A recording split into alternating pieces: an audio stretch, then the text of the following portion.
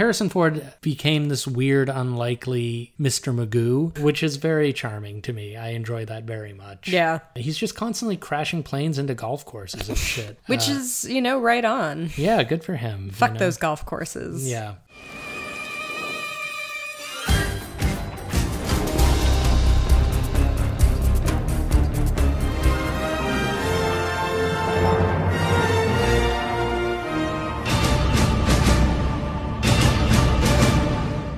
Well, hello there, Mission Recall listeners. I'm your host, Oriana Schwint, here as always with my wonderful co-host, Steve Parkhurst. And we are back with another 90s action movie to talk about. This episode, we're on the Harrison Ford train. Plane, really. That's right, we are talking Air Force One. Get off my plane. I'm going to be honest, this didn't really hold up like nearly as well as the other ones we've done this far. So, I don't know. What do you think, Steve? Yeah, unfortunately, I have to agree. And it's, I think, worth noting that we actually were going to do Men in Black this episode, but the streaming site that it was on, that rhymes with HD Go, removed it the day before it left the streaming platform, the day before we were going to record. So we kind of had to scramble and look for another movie. And we came across what we both thought at the time was going to be a great romp. Just real fun, like, ooh, Harrison Ford, my family. That was not a very good Harrison Ford impression. I apologize to our listener. I'm not leaving without my family. Oh, see, that's pretty good, although a little Batman-y. A little Batman-y. I think maybe that's where Christian Bale got his inspiration. Shit. Ever think of that? I didn't until now, actually. Exactly. But yeah, there were some choices made. This is kind of just a real good 90s time capsule, particularly in terms of politics. So I'll get into my experience with this movie when I was a kid, and I think I'd love to hear yours as well, because this movie held a lot of great memories for me in the sense of it was something I enjoyed as a kid. Yeah. And was really looking forward to watching it again. And, a lot of it does hold up. It's not all bad. But there's just, like you said, there's some very 90s shit that happens here, which we will discuss. But before we do that, let's do a quick recap of Air Force One. So the film starts with U.S. Special Forces abducting and arresting a communist general named Radek. And then we cut to some very half-assed opening credits. Yeah, just blue text on black screen. Looks like, this was before the days of Avid or Premiere, but it looks like somebody just put in some placeholder titles and then they were like, it's fine. Well, especially when you see, we're recording this not too long after having seen the original Total Recall from 1990, and those titles bang. They look so cool. It's a vibe. You're setting a vibe with your opening credits. After the opening credits, we head to Moscow for a speech by President Harrison Ford.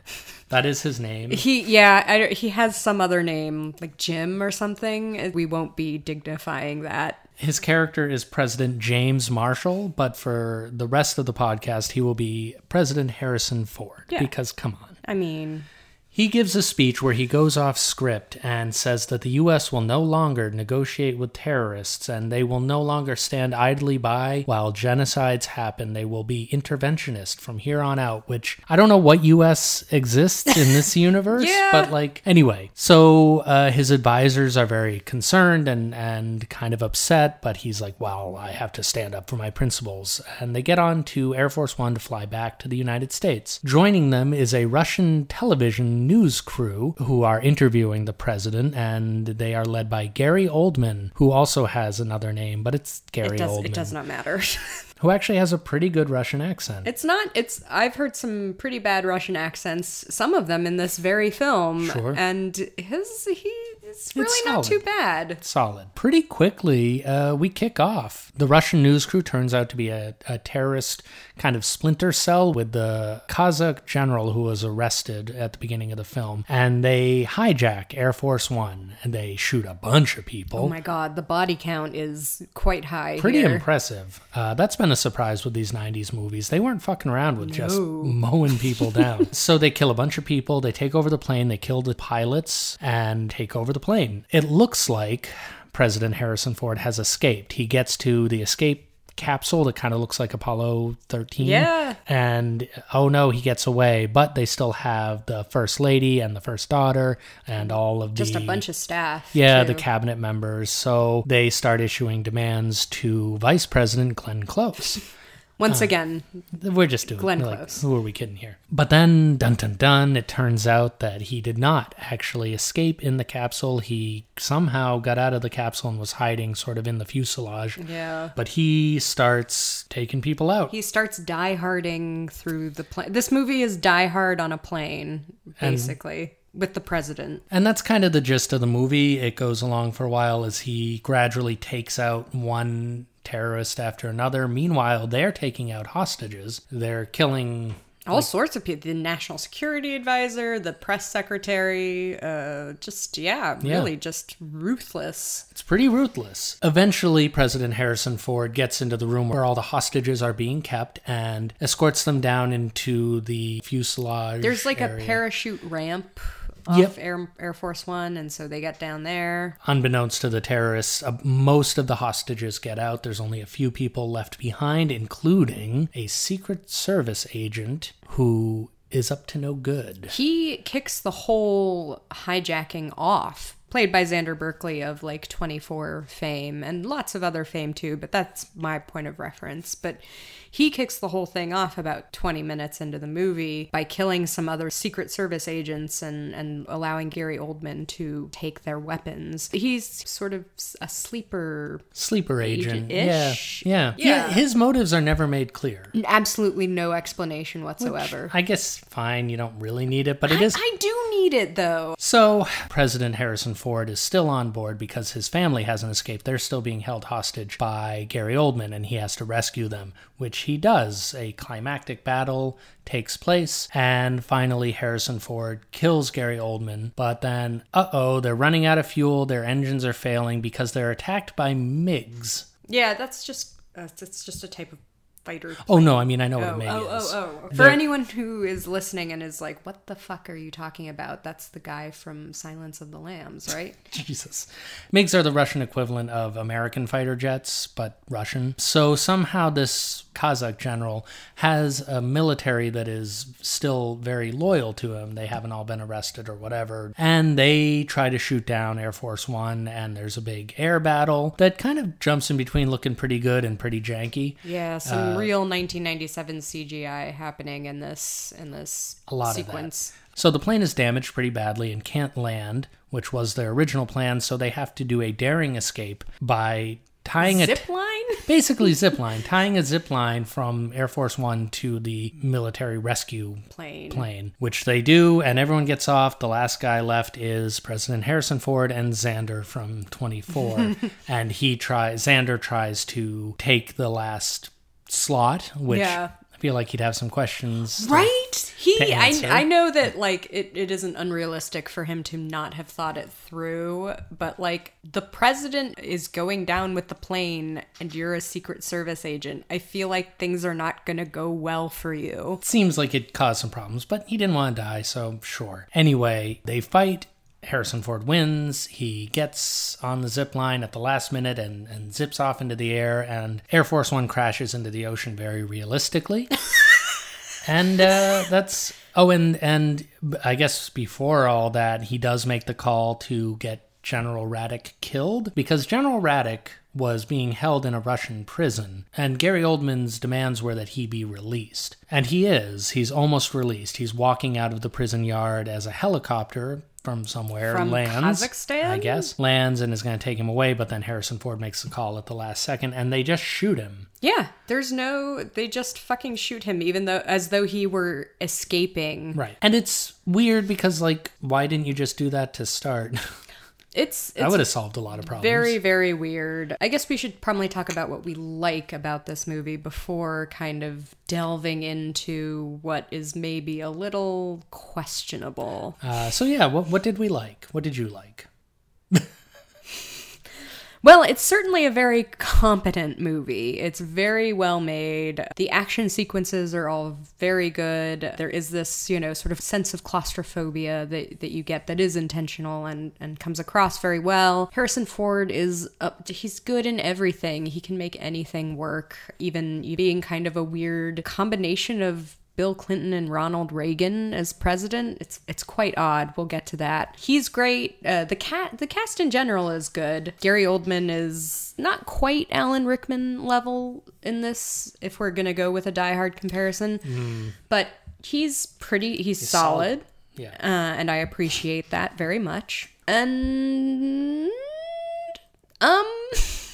there's a really good cast, like you said. Harrison Ford and Gary Oldman are good going off against each other. You also have Glenn Close, Paul Guilfoyle, William H. Macy, who gets a pretty thankless role as just a very loyal military guy. Navy / Air Force? I'm unsure. He's a Major Caldwell. Yeah. I don't know exactly. Another thing I do appreciate about this movie is that while Gary Oldman clearly does not speak Russian natively, they did get a bunch of native Russian speakers, and it does show. I do appreciate that, even if they are playing terrorists. So shout out to these guys for actually paying people who speak Russian already. And I wasn't bored. It's about a 2-hour movie, a little under, and I was entertained the whole time. I wasn't exactly enthralled. Yeah. But it's not a boring movie. It moves right along. It's got a good, solid pace. Even though Harrison Ford spends most of the movie down in the basement, basically, down in the luggage compartment. The cargo bay, yeah. It's still, pretty propulsive, moves right along. The stakes keep rising. Mm-hmm. Things keep getting worse and worse. They run out of fuel. The tanker comes to refill them. It blows up. The engines start failing. People are getting shot. There's a real sense of stakes. Oh, yeah. And you never doubt that Harrison Ford is going to win and save his family, but at the very least, how is he going to get out of this? How is he going to get out of this sticky situation? Mm-hmm. Harrison Ford does a great job of playing a guy who's a little out of his depth. He gets this look on his face of fuck, now what? Shit. And that's nice. That's something you don't see that much of these days. And I appreciate that there's that look of just I am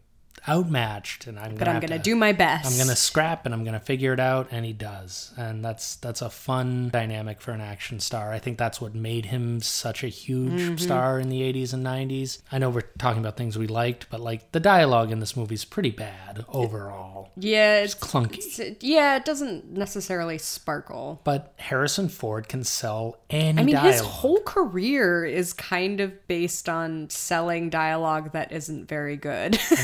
There's a reason everybody loves Han Solo and didn't really care about Luke that much. He had just as shitty a dialogue as Luke did, but he could sell it. Mm-hmm. And it was fun to watch him. You just wanted to see what this guy was up to. Mm-hmm. And that's true here as well. For being a weird president with bad politics, I'd consider voting for him. Yeah, well, you want to have a beer with him. You want to... Because this is Harrison Ford transitioning into his grumpy phase. There are grump moments that come through. And yeah, so you can tell, and yet it's that grumpy but lovable phase that he has been in for quite a while at this point. Because The Fugitive is not grumpy Harrison Ford. It's still mostly cool. Yeah, between 91 and 97, he had started to really get into that grumpy phase. Yeah. I feel like this was the turning point movie where he just went full grump. Full grump.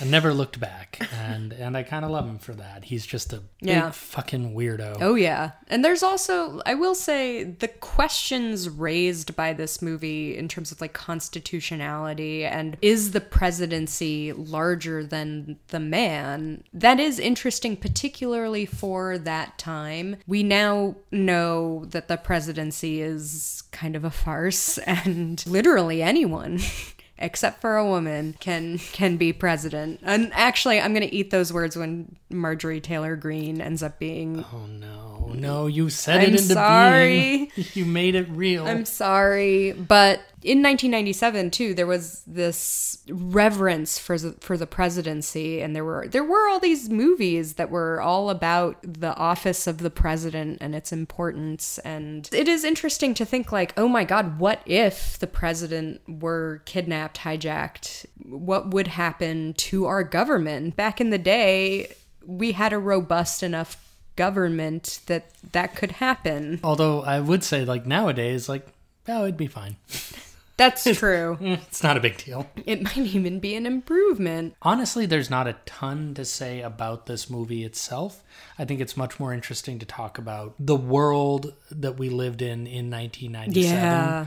But prefacing that, my own personal experience, as I mentioned at the beginning, is when we were kids, myself and my two older sisters, we would each get a VHS tape every Easter. Our parents, Aww. That was our gift for Easter, was some candy. Oh, dude. Some candy and a VHS That's actually tape. pretty good. Yeah, no, it was solid. It was fun. And I believe my sister got Air Force One tape because she was a tween and just into Harrison Ford, because who wasn't? Yeah. But I loved it. I watched it a bunch with her usually. Just had good memories of it. So it's interesting to go back now and watch it with a better understanding of U.S. and world politics and what they are now, and also what they were then, and to see where things were going. And how movies like this were able to exist. You couldn't have this iteration of Air Force One now. No. It doesn't work on any level. Like, first of all, no one is getting onto Air Force One. It's just not happening. It's simply too implausible in a post 9/11 world.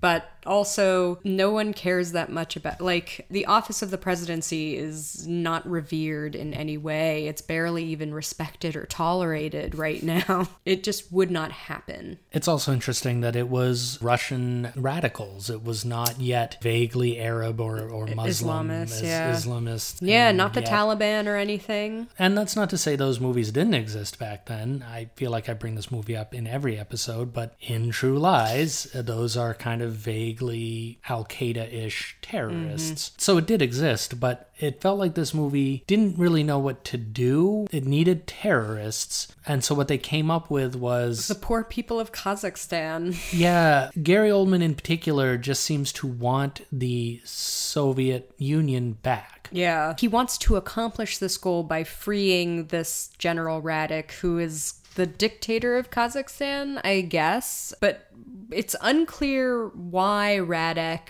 who is supposedly the guy who has genocided 200,000 people. Were they Kazakh? Were they some Chinese neighbors? It's all so weird to me because the people of Kazakhstan, like, a lot of them speak Kazakh and not Russian, and Gary Oldman is clearly very Russian, and it doesn't mean that you don't have Russian people in these former Soviet republics. It is just kind of odd that is totally unexplained, unexplored. We just don't really get good motivation. But I think that's kind of part of the politics of the time, which was they just needed an excuse for the movie to happen. And so they went with this, I don't know, they're former Soviet soldiers who want it back. That's enough. Yeah. We don't need to explain any further. Our viewers aren't going to care. And I think I think they're right. They're right. I know, it's just my own little bugbear. Sure. And yeah, I mean, even back then, I'm sure there were plenty of people who watched who were like, hey, what the fuck? But the vast majority of people don't care, really. They just want to see Harrison Ford punch some guys. Yeah. As far as, like, the reverence and respect for The Office is interesting, and this movie is certainly not alone in that. No. The movie The American President, which my sister also had on VHS, I did not watch that one as much. Very similar character, very similar politics. Michael Douglas is the American president. Annette Bening is his girlfriend. Right. Written by our good friend Aaron Sorkin. It was sort of a test run for The West Wing, which would start a few years later. Yeah. So that was not uncommon to have the presidency as a sort of mythical figure. Larger than life. Wrong. Yeah, very, like, utterly morally infallible, etc. And it is odd to me because it's not as though people were unaware that Ronald Reagan in particular was a huge piece of shit whose brain was like Swiss cheese most of the time that he was in office. These days, it's pretty common to say, like, oh, everyone's gone so hard right or hard left, like there's no more middle. But I do feel like there was more of a center in the sense of, like, people who liked Reagan could also potentially like Clinton. Like, their policies weren't quite different enough for it to actually matter that much. Clinton wanted maybe slightly higher taxes in some regards, and they were both kind of shitheads. Like, they were both pretty bad people, but they were revered and still are in a lot of pockets of the country. Reagan is still considered just like this. He is a god almost. Yeah. And Clinton as well, even now, even in the post-Epstein era. Very odd. There is this instinct that even people on the left have to mythologize and form these parasocial relationships with these politicians and put them on these pedestals and think of them as they do, you know, Harrison Ford in fucking Air Force One. I wonder if characters like President James Marshall, as played by Harrison Ford, kind of helped bring that to be. Right? I wonder. And obviously, no one movie is going to do that. No. Air Force One is not responsible for modern politics. No.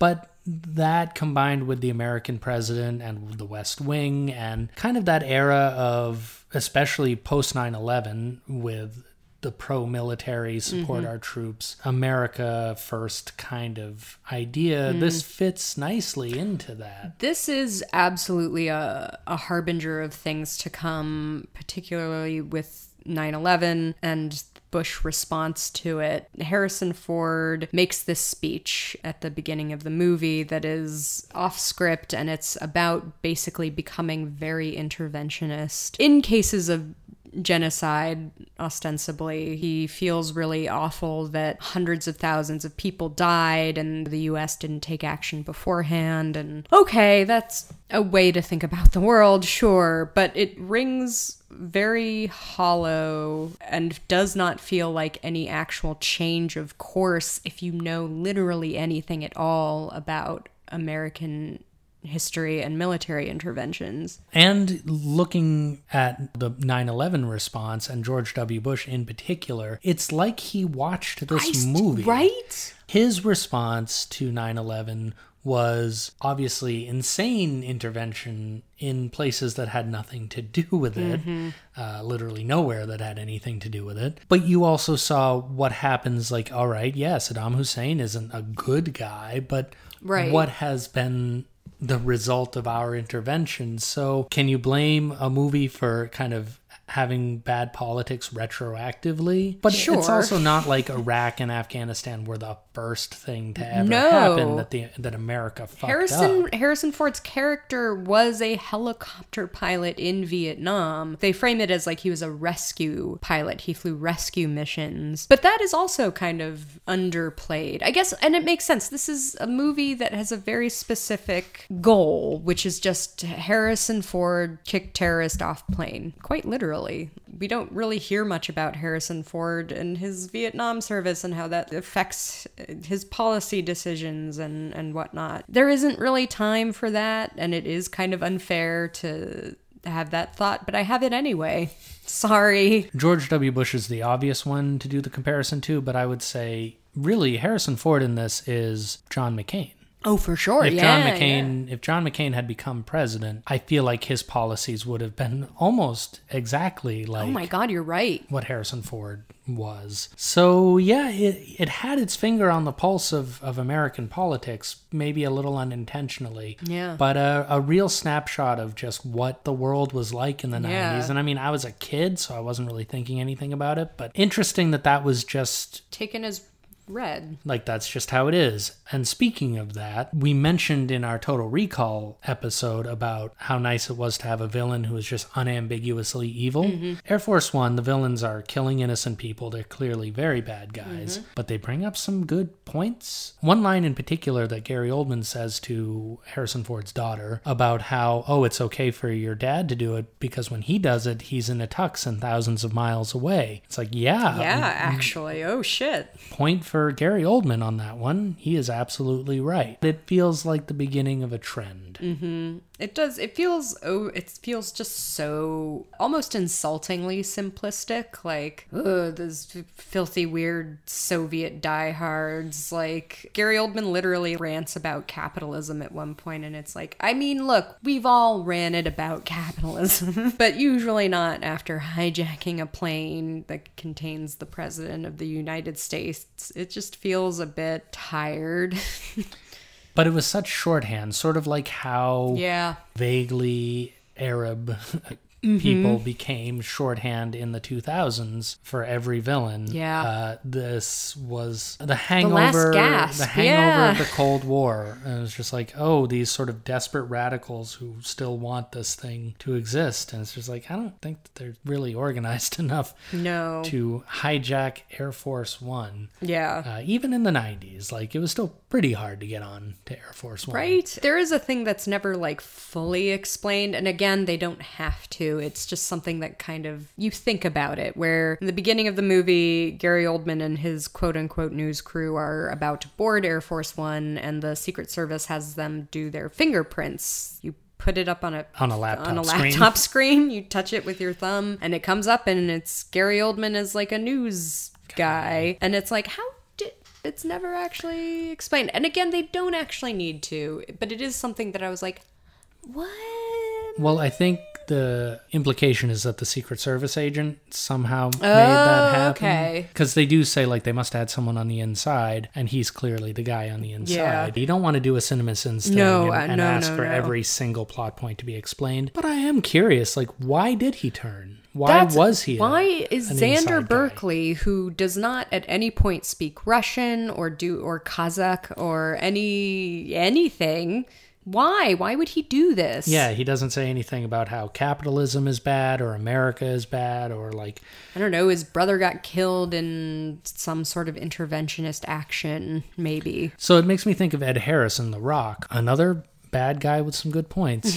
But he's an ex-military who has a lot of grievances with the U.S. government, and he's basically holding San Francisco hostage in order to get money because, like, all his friends who were, I think, Vietnam vets, I want to say, were left out to dry and not compensated. And it's a very compelling story. Like, he's a very conflicted bad guy. And you don't have to go that in depth with Xander, but something about, I need something to hold on to. Why is this guy who says at the end, like, when Harrison Ford is like, you're supposed to protect me, and he's like, oh, and I'll protect the next president. Yeah. It's like, so...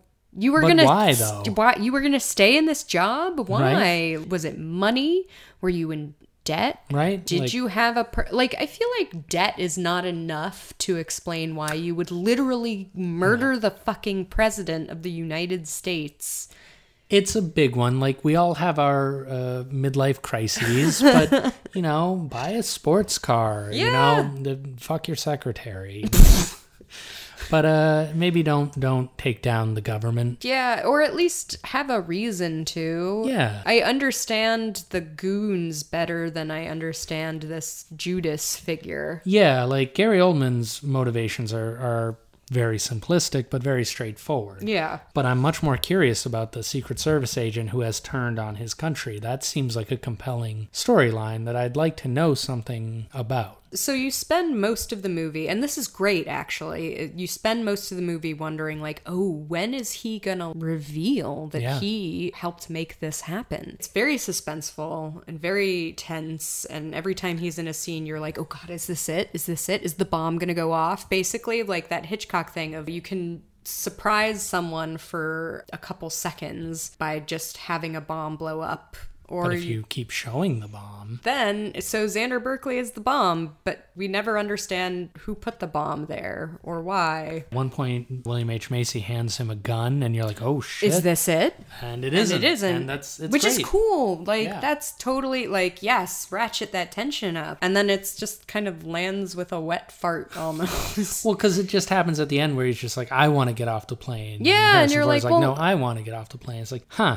And at least, like, reveal something. I don't know, maybe Harrison Ford, like, snubbed him or something, like... Yeah, for a promotion or something really petty. Maybe he talked shit and Xander Berkeley heard. It's like, I can't believe the president is talking shit about me. I'm gonna rat him out to... These random Kazakh terrorists who are white and speak Russian. Again, not totally implausible, but...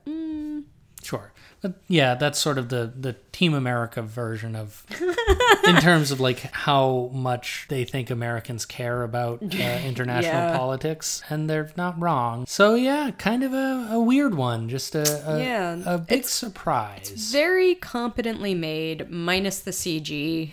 The CGI plane is bad when it's going down into Caspian Sea or something, or the Black Sea. It's extraordinarily bad. Well, what's unfortunate is, so the plane is crashing and it hits the water, and there's actually that first shot looks okay. Yeah. The water's a little janky, but like you see the wings flexing, and it actually looks like a real plane hitting the water, and then they cut to the second shot of it kind of flipping around, just tumbling ass somersaulting. Maybe that's the problem. I bet that was like a very late addition, where they were like, this needs to be bigger, and the poor computer graphics artists were like, I need like 6 months, and they were like, you have 2 weeks. Yeah, we premiere tomorrow. Very Cats. And what's unfortunate is this feels like it wouldn't have been that hard to have done miniatures for at least for that scene. And they clearly use some miniatures. There are some miniatures. There's some real footage of fighter jets sprinkled in with CGI footage, which is interesting, because a couple shots you'll see that look really good, and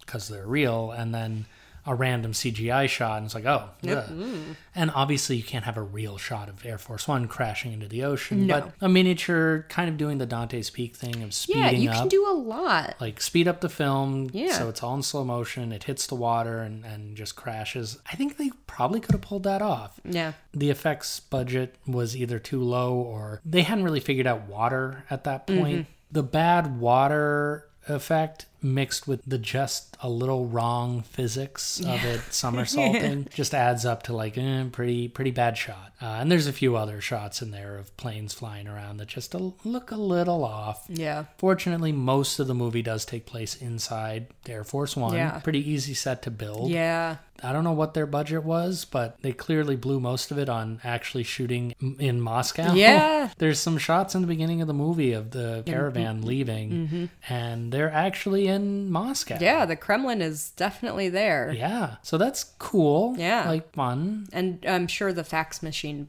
budget was also huge. So this movie was funded by Big Fax. We're 100% sure of this. There is a scene, I did not cover it in my plot recap, a woman, the only woman of color, I think, in the entire movie. But luckily she gets a moment to shine. She gets a moment to shine. She also escapes. She's one of the hostages who gets away, so that's great. The actress's name is Masiri Freeman, I believe that's how it's pronounced, and she gets a great moment. They think that the phones have been compromised, but she says like, oh, they probably overlooked the fax machine. We'll send a fax to the White House. And they do. They sneak out. They send the fax. It kind of saves the day. It ends up allowing the hostages to escape because the fax tells them to go down to like 15,000 feet? 15,000, 15,000 feels right. So they go down to 15,000 feet and they're able to escape, and it's all her doing. Which is nice. Good. I love that for her. And Harrison Ford promises to make her the Postmaster General, which is kind of a weird... Has she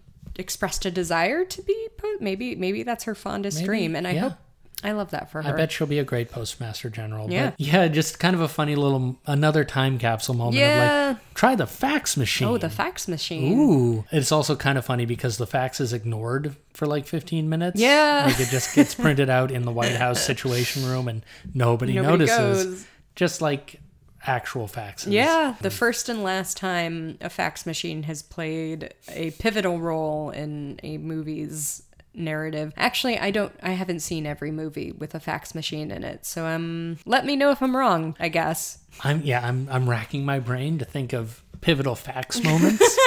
And coming up blank. I'm sure there's others somewhere that I just haven't seen. But yeah, very rare for a fax machine to have a big moment in your summer action blockbuster. So that's fun. That's something different. Just a fun little 90s moment to really date this fucking movie.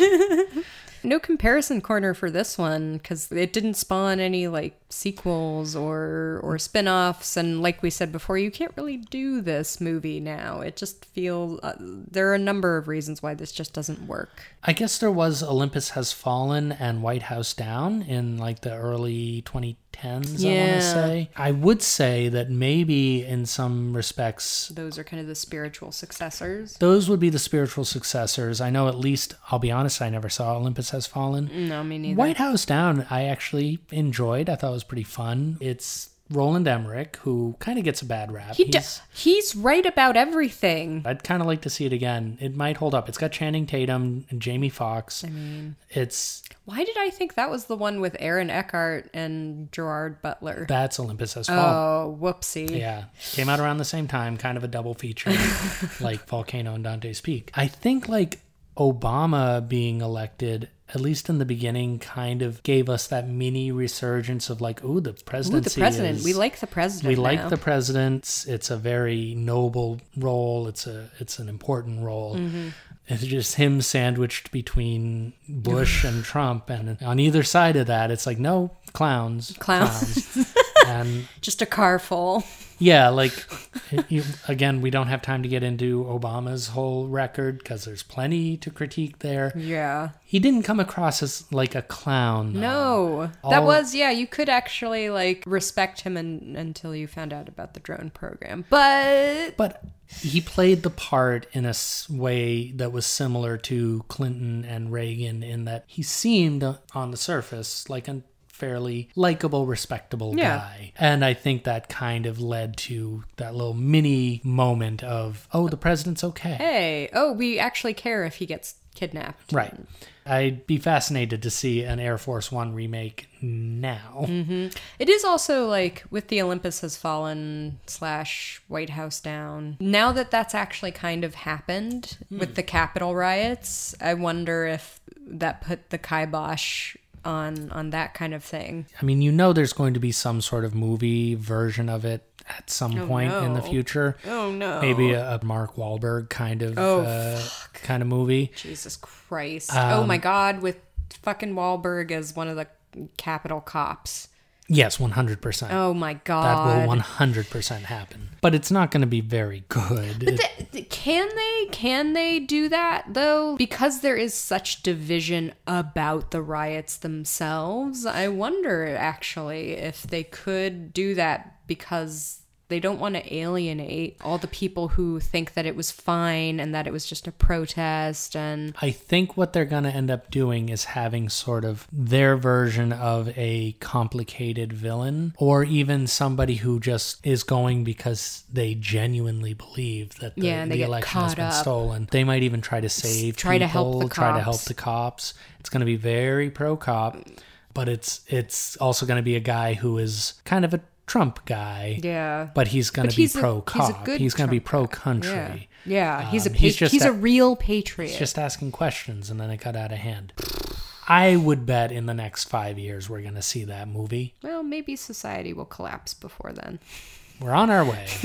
It's a real race against time. Hopefully society falls before we get the Mark Wahlberg 1-6. Oh no, I hate it. Coming to Peacock. And then Mark Wahlberg sues NBC Universal because they stiffed him on the back end. Okay, I do kind of want that to happen. You have to support the actors who sue the streamers. That's sorry. How it goes. That's just solidarity. I don't particularly like Scarlett Johansson either. Or Mark Wahlberg. He can like eat my entire ass. I mean, Scarlett Johansson can eat my entire ass. Okay. All right. Cutting that part out. If you must decide between Mark Wahlberg and Comcast, you got to go with Mark Wahlberg. I guess. Did Comcast blind a Vietnamese man Probably. Actually, yeah, they've probably contributed to some horrible poisoning or blinding or just let them fight. Yeah. So anyway, that's a chilling vision of things to come. Fuck.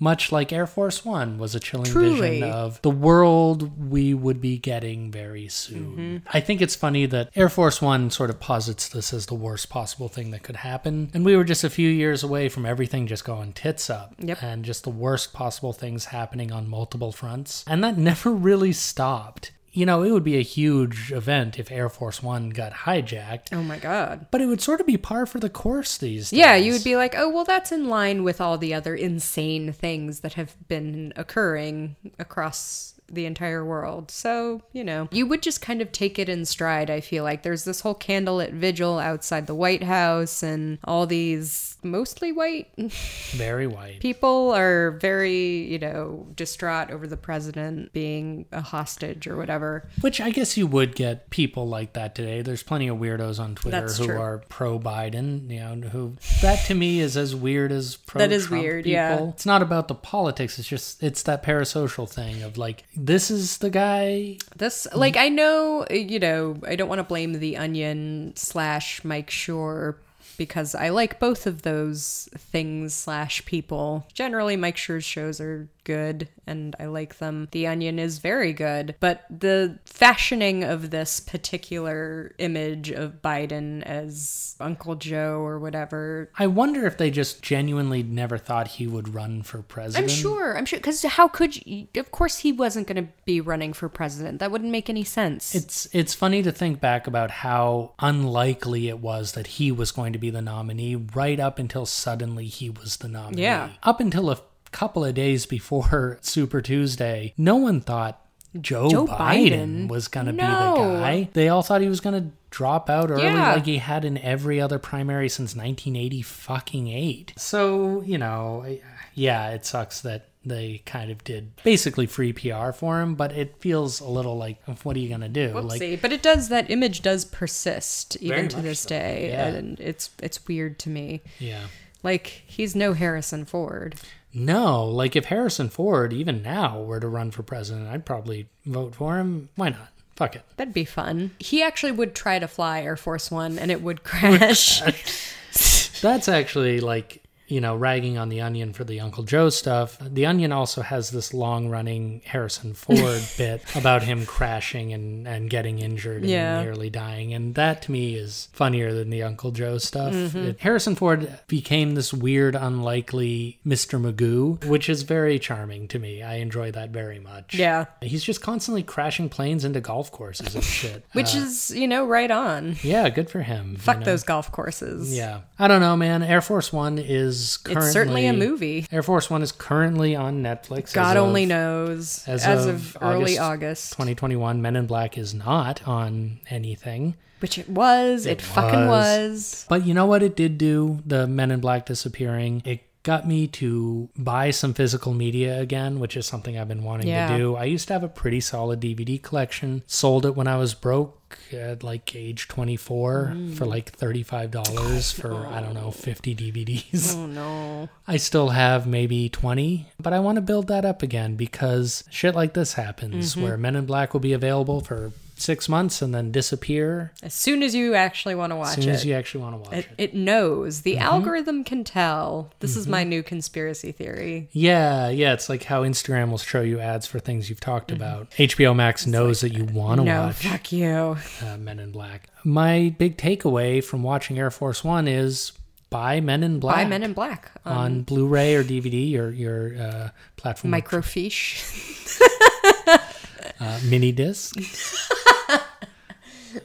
So yeah, Harrison Ford is great. I'm looking forward to when we cover The Fugitive. Well, that's the thing. And I think like so much of my memory of this movie was wrapped up in the fact that Harrison Ford himself was just the biggest star in the world. His career was actually kind of up and down in the 90s, looking back at his IMDb page. But he's just so good that you just want to watch him. He could kind of do no wrong in the 90s. Yeah, even playing a weird neocon, carry a big stick.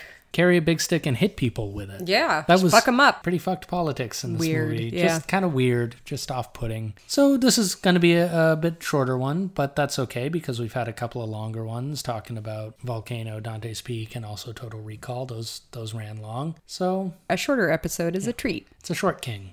We stan a short podcast episode. So yeah, tune in next time when hopefully we maybe talk about Men in Black. Yeah. If the Blu-ray get into the Jones zone. Yeah, we wanted to get into the Jones zone, the Tommy Lee Jones hour. So instead we had a Ford Fiesta. Amazing. I feel like I can't top that, so we should just end it there. See you next time. Bye.